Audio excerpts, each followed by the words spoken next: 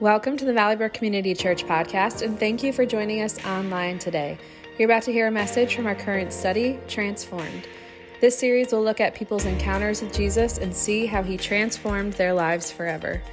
To watch any of our previous messages or find all listening platforms, we encourage you to visit www.valleybrook.cc/on-demand. Enjoy. Good morning, everybody. It's good to see you here in the house. Good to see those of you who are here online. We're grateful that you are here today, that you've chosen to worship with us. We're in the middle of a series called Transformed. And we've been looking at how God transforms people's lives through Jesus. Jesus is the transformer. We've looked at how God has done that through people in Scripture. We're going to look at that again today. But we've also listened and heard the stories of people that you know and love and how Jesus has transformed their lives. So I've asked Drew Namnow if he would share how Jesus has transformed his life. So give him a good Valley Brook welcome. Thank you very much. Thanks. Good morning, church. So this is how Jesus has transformed my life. Quite simply put, he's removed fear and anxiety, the unhealthy kind of fear and anxiety from my life. I was brought up in the Catholic Church very, very loosely. I had a very basic understanding of the Ten Commandments, and it served as a moral compass for me in my younger years. Everyone that was involved in raising me loved me and had a good childhood. However, I was kind of forced to grow up faster than my peers. My parents were divorced when I was 4. It was not nice, and I was often caught in the middle. I knew financials, I knew court case stuff, I knew all kinds of stuff. I struggled with learning disabilities. I have a bad memory, although I seem to know what I'm talking about now. And then ultimately, when I got to high school, I lost my father to cancer when I was 17. So I was really kind of forced to grow up. And as I moved around often within Connecticut. I'm born and raised in Connecticut. Meeting new kids, there's a lot of anxiety and fear, trying to fit in as I went from school to school. As I became a teenager and had to learn to be an adult really quick, that anxiety and fear of being on the street. You know, at that age, you either are successful or you live in a box out on the street. And there was that constant fear. And then as I got older, just the fear and anxiety of being a good dad and a good husband and not recreating the past. Where I really found my first real introduction to church was when I met my wife, Laura. And we started dating in 2006, and I started attending her church that she had grown up to. It was a Baptist church. And I was taken by the difference of how it was polar opposite of what I grew up with. A pastor standing in front of the congregation talking about the trials and tribulations of life, kind of in a conversational format, was a far cry from the up, down, kneel, sit, be quiet that I was used to growing up. So that really brought me into church. So I was kind of connected. Fast forward in 2015 when we moved to East Granby, we found Valley Brook. And we were taken by, obviously, the facility and Clark's messages. On our way home, we would talk about Clark's messages. But for me, the thing beyond that, which was very important, Clark, was the music. So I came here, and while I talk about how I had fear and anxiety, I didn't have words around that yet. I was just a weird guy. I was just overthink things, and there was no labels or words to kind of go around that. I just was always anxious. But when I started listening to the music, particularly No Longer Slaves and Fight My Battles, which we played this morning, those spoke to me in a way that kind of told me I'm not alone in this, that there's someone with me, and that my faith can peel away at anxiety. So I began to get involved in the church, started with the live nativity setup, started doing some men's breakfast, landscape team. And every time I would go to a function, I would fight myself. I'd say, I don't want to go. You know, again, the anxiety, the fear, the fitting in, all that. And I just want to stay home. But every single time I did it, I was glad I did. I came back feeling fulfilled. I met some people. We maybe shared some stories. And I just felt better. And I felt more in touch with Jesus in faith. That turned into trips to Hume, Mount Washington hikes. Became a youth group leader for the middle school boys. And then speaking of the Mount Washington hike, and I swear Peter did not pay me to talk about the Mount Washington hike. but registration's still open. It was a couple years ago on the last hike that we were hiking, and I mentioned I know how to strum the guitar to a few of the guys. I don't really know how to play guitar, but I can play along with some things, and they encouraged me to join the worship team. I was like, okay, I guess I could try it. And a little bit later, I realized, he said, well, we don't really need an acoustic guitar player. We need an electric lead guitar player. And that was far beyond my skill set. I didn't know how to do that. But it was around the time the pandemic was setting in. So we had a little extra time. And talk about no longer being a slave to fear. My unofficial audition for the worship team was at my place of employment. I was on a leadership team at one of the local hospitals.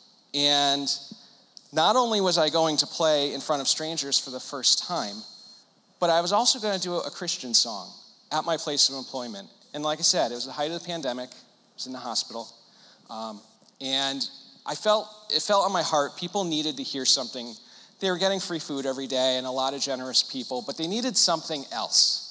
So I offered to go perform in the lobby at Mercy Hospital, and I asked our former worship leader if he would join me, because I don't sing. You don't want to hear me sing. And it was hugely successful. It felt great. The response was awesome. People were singing that song throughout the hallways for days. In fact, we were asked to come back and do it again. And other colleagues performed Christian songs in that little program. So it was very gratifying. I then joined the worship team and have learned my way through. And I've really come to learn that I love worshiping to Him. That's how I worship. And the anxiety and the fear, be it on stage or in life, has diminished. Yeah, I get nervous here and there, but the unhealthy fear and anxiety that actually cripples you from doing things is gone because of my faith. I have the conversation with the Lord. And to kind of sum all this up and to wrap it up, being involved in church has carried with me. It's woven itself into the fabric of my life. I can't quote scripture. I just don't have that ability. But I carry myself and I talk about my involvement with church and I talk about my faith in a casual way because you cannot know me without knowing my faith. Even at work, if I'm asked to do a presentation among strangers, do a slide to introduce yourself, whenever I introduce myself, some element of church is in there. Sometimes it's just in pure conversation of playing guitar. Oh, I play guitar on a worship team. I'm very involved in church. Or talking about really cool lawn maintenance equipment. It always kind of blends out. So Jesus has changed my life in not only removing the fear and anxiety, but also making it comfortable to share my story with people who are believers and who are non-believers. Because if they want to know me, that's me. That's the whole package. So, and I hope to inspire people along the way. So.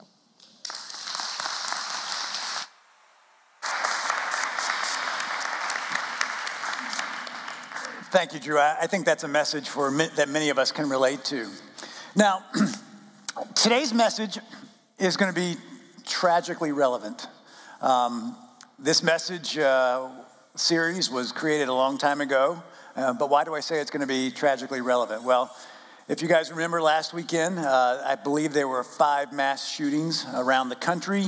One of those mass shootings was definitely carried out by somebody who targeted black people. And so if you're thinking, it's like, wow, are we going to deal with that topic that for some of us may feel like a social issue or a political issue? Well, it's not why we're dealing with it. You know, the answer is that for Christians, at the heart of this issue is a spiritual issue that comes up over and over and over in the Bible, from the book of Genesis all the way through the book of Revelation, from the beginning to the end. And as I said, this message was planned before what happened last week.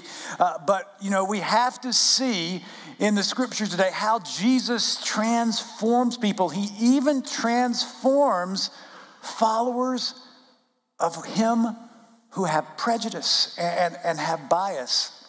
And so He calls us to be reconcilers to God. And that means that we have to reconcile with all of our sinful tendencies that we as humans have. And when you study the Bible, and particularly when you study the teachings of Jesus and his life, you'll see that he calls people time and time again to break down barriers that separate us, break down the things that create prejudice and bias in us. And he calls us, in one scripture, he says, you are the light of the world. Now that's confusing to us because we say, wait a minute, no, Jesus is the light of the world. But he says that his body, the church, the body of Christ, all of us as believers are the light of the world. In other words, if we follow the light, we will help spread the light of the world as his followers into the rest of the world.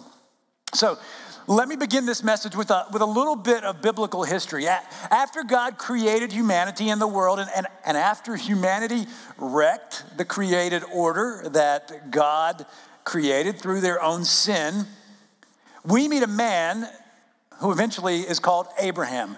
And to get the world that God created back on track, God calls Abraham to go to a land that today we know is the land of Israel. And God tells Abraham that he will bless him and he will give him many descendants. But God also said that through Abraham, the entire world will be blessed. This happens in Genesis chapter 12. And so God is foreshadowing the coming of the Messiah. The Messiah would be from the family line of Abraham, and through the Messiah, God would and will and did save the entire world. Now, since we know God's plan and how it works out, because we have 20/20 hindsight, we can see how God blessed Abraham to be a blessing to others, generation after generation after generation. So, God told Abraham that if he would live faithfully with him, he would make a covenant with him, a promise. And that the promise would be that he would give him more descendants than he could ever count. Specifically, this is what God said to Abraham. As for me, this is my covenant with you. You will be the father of many nations. That's plural.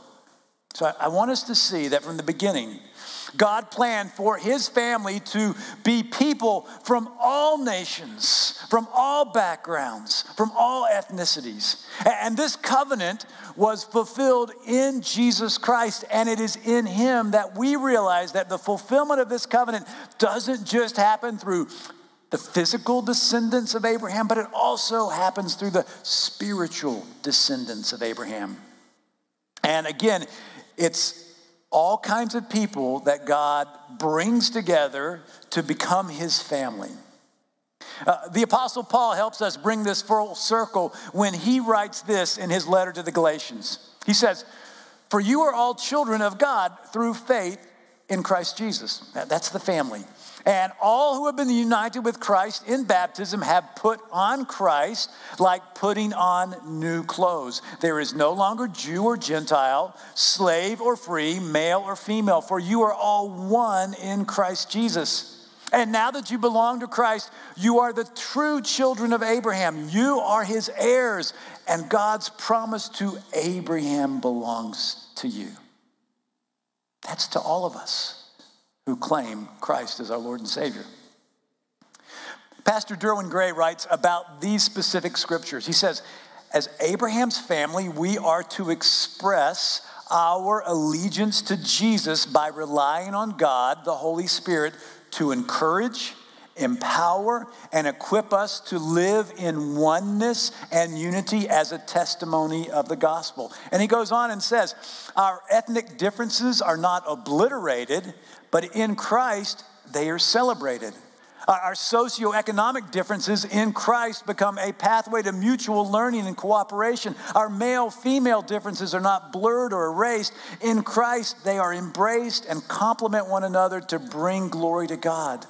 With Abraham's family, when Abraham's family is unified in the person of Jesus, he writes, we become a portrait of the new world that Jesus unveiled at his resurrection. God's new world is a multi-ethnic, reconciled world of love, unity, and oneness. That's God's vision for the body of Christ. It's what we're supposed to help bring into being. So I hope that gives you some biblical understanding about this multi-ethnic vision that God has always had for his family, and that it's all united together in faith in Jesus Christ. And every week in this series, we've looked at how God has transformed someone's life. And today, we're going to look at the transformation of the Apostle Peter. So here's the first thing that I want you to know about Peter. Peter was fully devoted to Jesus. Well, let me just recount some of his story.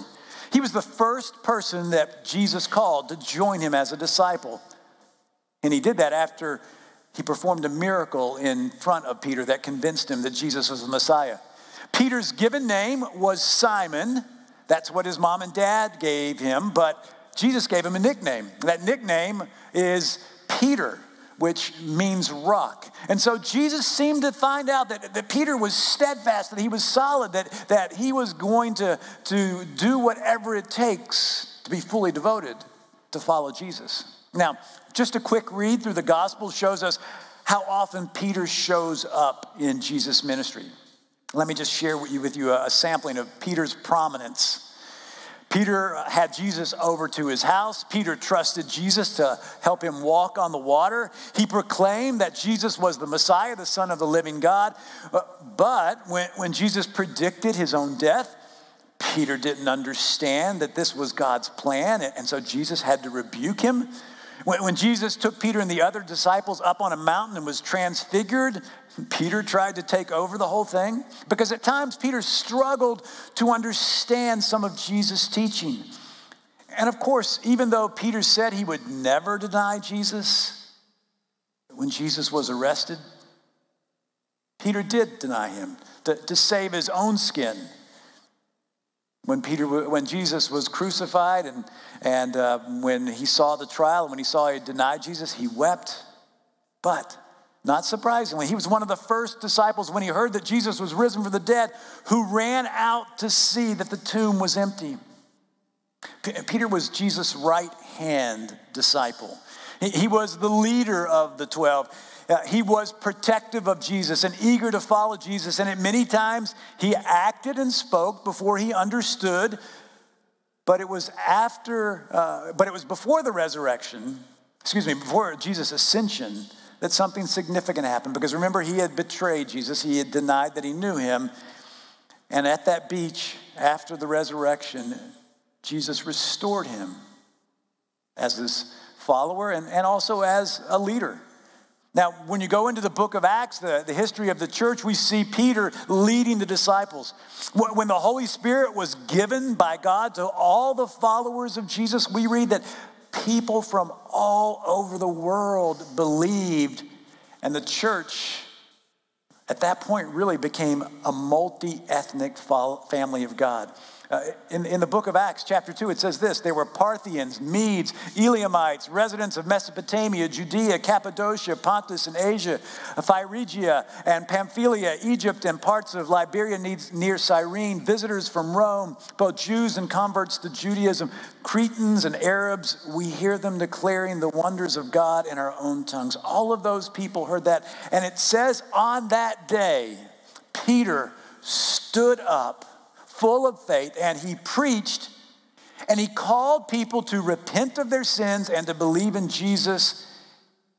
And it says 3,000 people became followers of Jesus that day. Later in the book of Acts, we see Peter heal a man at the temple in Jesus' name. Several times we see Peter arrested, and almost every time he's arrested, he preaches before the leaders that are accusing him of blasphemy, and he does it with boldness.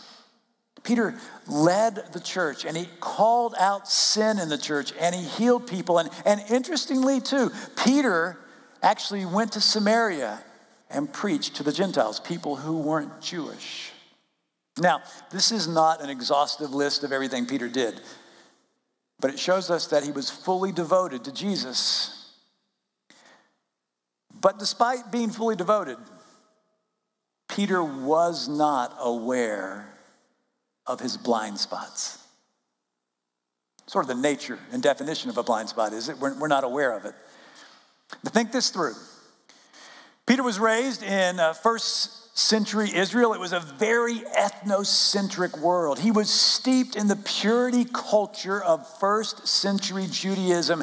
And not only did that include living a pure life, it also meant maintaining ethnic purity.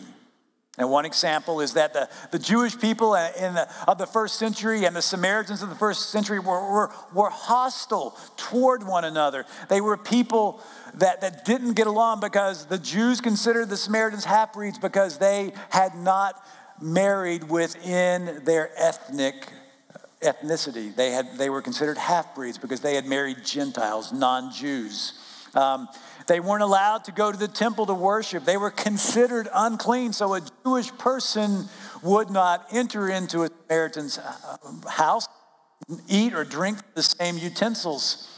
Now, think that through. Just put that in your mind. The first century Israel was really divided into two groups, two ethnic groups. You were either Jewish or you were Gentile. And Jews just didn't associate with Gentiles because they had to maintain their ethnic purity. That's what they were taught. Now, to illustrate this, if you go to the Gospel of Luke in chapter 9, you'll see a time where Jesus and the disciples are traveling from Galilee to Jerusalem, and they have to go through Samaria. And so Jesus says to some of the disciples, can you go ahead and arrange some accommodations for us in the next town, which happened to be a Samaritan town? And the Samaritans said, well, since you're headed to Jerusalem, knowing that they were going there to worship, we're not going to give you any hospitality. So the disciples came back and they were fired up. They were mad. This is what they said to Jesus. Shall we call down fire from heaven on their village? I mean, the disciples, and sometimes they just didn't get it that Jesus came to love all people. And they wanted to basically destroy these Samaritans. And Jesus rebuked them. And of course, he didn't allow them to do that. Peter saw this.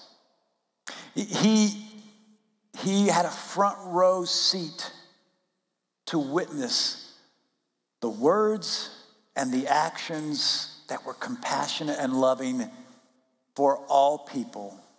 For all people.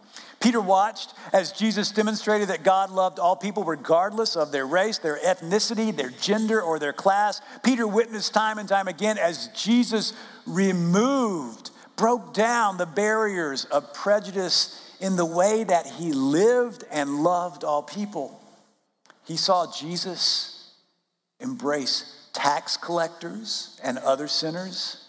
He watched Jesus talk with and heal Samaritans and other Gentiles. He watched Jesus value and include women in a very patriarchal culture that only saw women as property. He was shocked when Jesus touched people with leprosy and other people that were unclean and healed them. And he was amazed when he saw Jesus have compassion for his enemies, whether they were Gentile or Jewish enemies.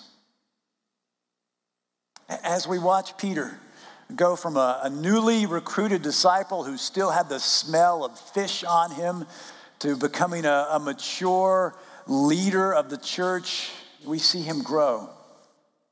But he wasn't perfect. As I said, he had blind spots that actually made him, should we say, ignorant to his biases, to his prejudices. In the 10th chapter of the book of Acts, we find Peter praying, and he goes up on the roof of the house. It's around noontime, so it's probably hot. He knows there's a cool breeze up there, and this is what we read happens. Peter became hungry and wanted something to eat, and while the meal was being prepared, he fell into a trance, and he saw heaven opened and something like a large sheet being let down to earth by its four corners. It contained all kinds of four-footed animals as well as reptiles and birds. And then a voice said to him, "Get up, Peter, kill and eat." "Surely not, Lord," Peter replied. I've never eaten anything impure or unclean. The voice spoke to him a second time. "Do not call anything impure that God has made clean." And this actually happened 3 times, and immediately the sheet was taken back up into heaven. Now, At the same time, there was a Roman centurion named Cornelius who was led by God to seek out Peter. Now, Cornelius was a commander of 100 soldiers, and he was known as a God-fearing man, which meant in that culture that he wasn't a convert to Judaism, but he believed that there was one God and one God only, as Judaism does, and he respected the moral and ethnic teaching of Judaism. And in a vision, Cornelius saw an angel tell him to go to Peter's house. And Peter was supposed to tell him what the Lord wanted him to know. And so these men arrive at Peter's house where he's staying, and this is what happens. It says, while Peter was still thinking about the vision on the sheet that was lowered from heaven, the Spirit of God said to him, Simon, there are 3 men who are looking for you. So get up and go downstairs. Do not hesitate to go with them, for I have sent them.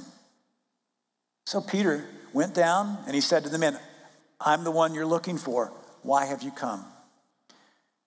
The men replied, they said this, we have come from Cornelius the centurion. He is a righteous and God-fearing man who is respected by all the Jewish people. A holy angel told him to ask you to come to his house so that he could hear what you have to say.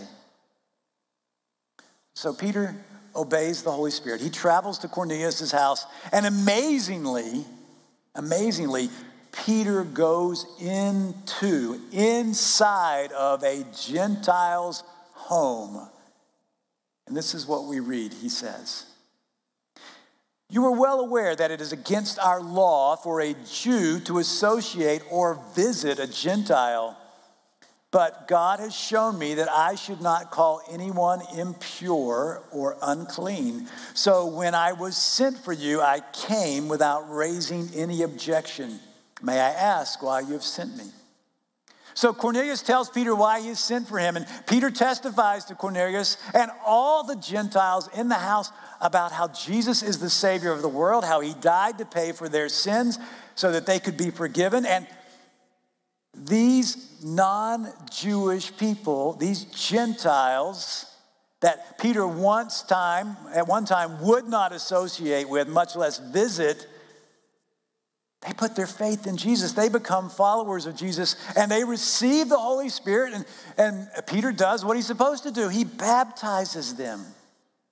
And this is what Peter said about what happened here. He said, I now realize how true it is that God does not show favoritism, but accepts from every nation the one who fears him and does what is right. So what's happening here? Peter is being transformed in a personal area of sin where he had a blind spot. Peter saw how Jesus loved and welcomed all people, both Jew and Gentile. Peter, along with other disciples, had been commissioned by Jesus to make disciples, remember this, of all nations, and to be a witness for Jesus. And we read this in the book of Acts. In Jerusalem, in Judea, in Samaria, and to the ends of the earth. When the church grew, we read about this in the book of Acts, there actually became some ethnic tension. And it happened where food was being distributed to the widows between the Greek or Gentile widows and the Hebrew or Jewish widows. And Peter, along with the other disciples, came alongside them and solved the problem and resolved the ethnic tension. Why? Because they're one in Jesus. But he was raised in a legalistic, ethnocentric culture. And that desire to remain pure was still inside him and continued to bother him. And in fact, he struggled with not following those food laws, those kosher food laws, keeping kosher. And attached to those food laws, that was his blind spot. There was this latent sin of prejudice in his heart regarding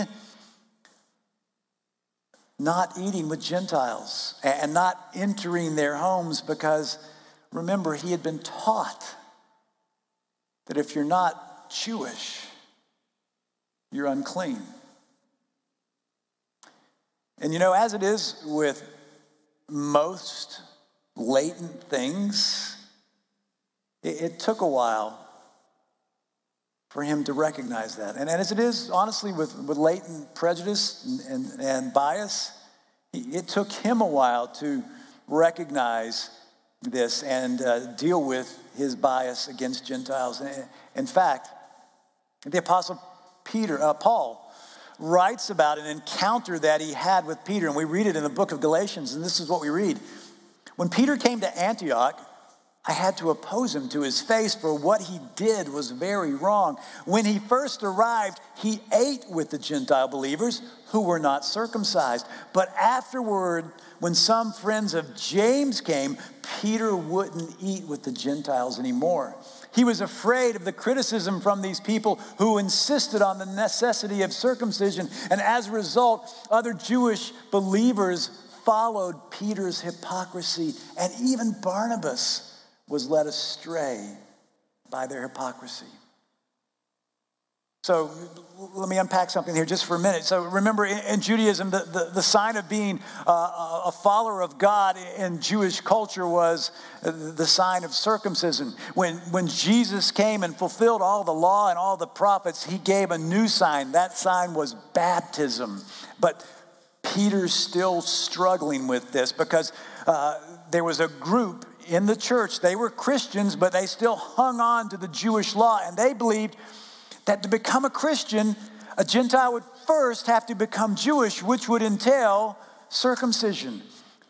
Now, what these people were teaching was false doctrine, and they were teaching that salvation doesn't come just by grace, but that it also comes by doing good works or good deeds, in this case, the good work of circumcision.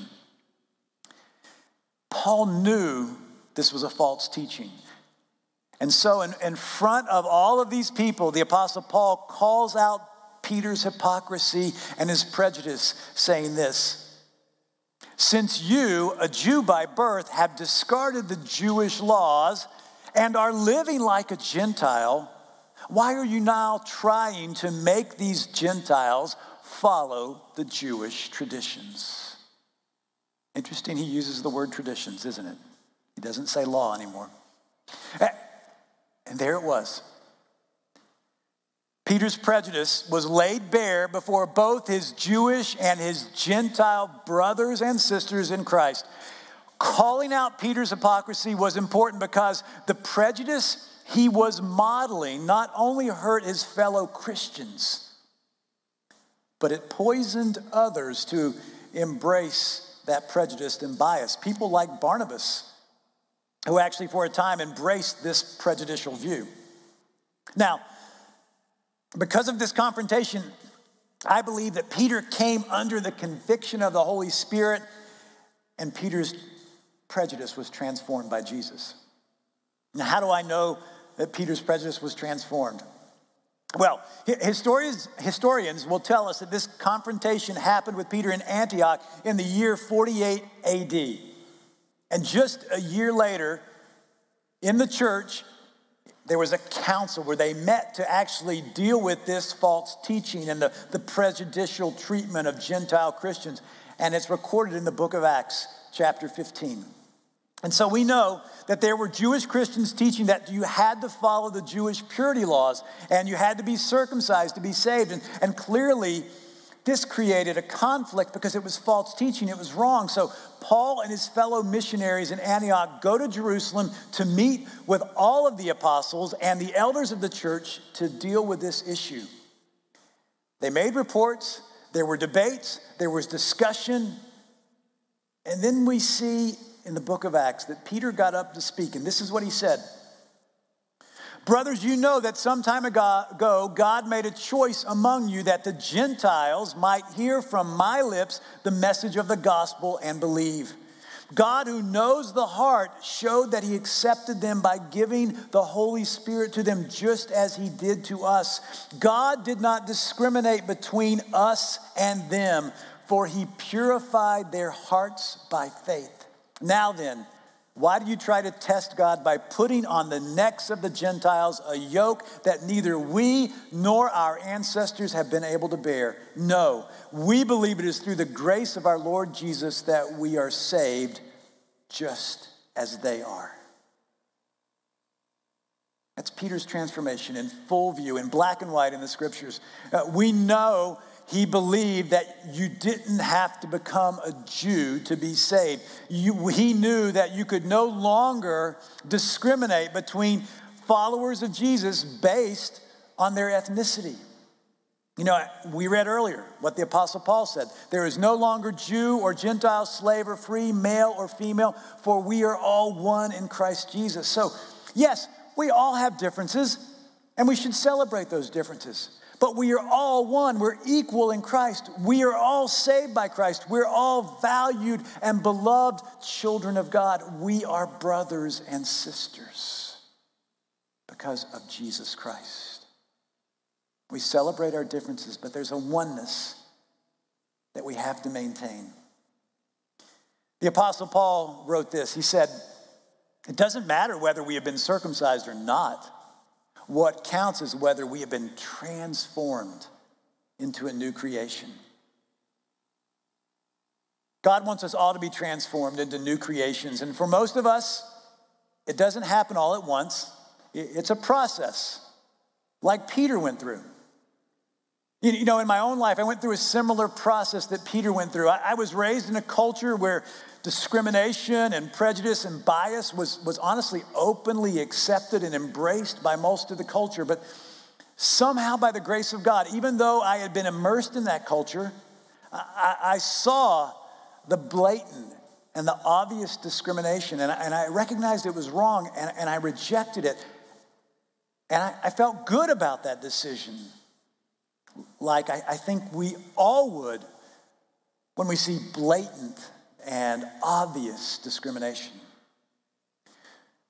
But slowly, God began to reveal to me that there was a more hidden, a latent, subtle prejudice in me. And it began to come out as I would judge people of different ethnicities or genders or socioeconomic statuses who went through difficult experiences. And I thought, well, they should just do what I do, as if they could do everything that I did because we're all different people. You know, I was judging them based on those differences.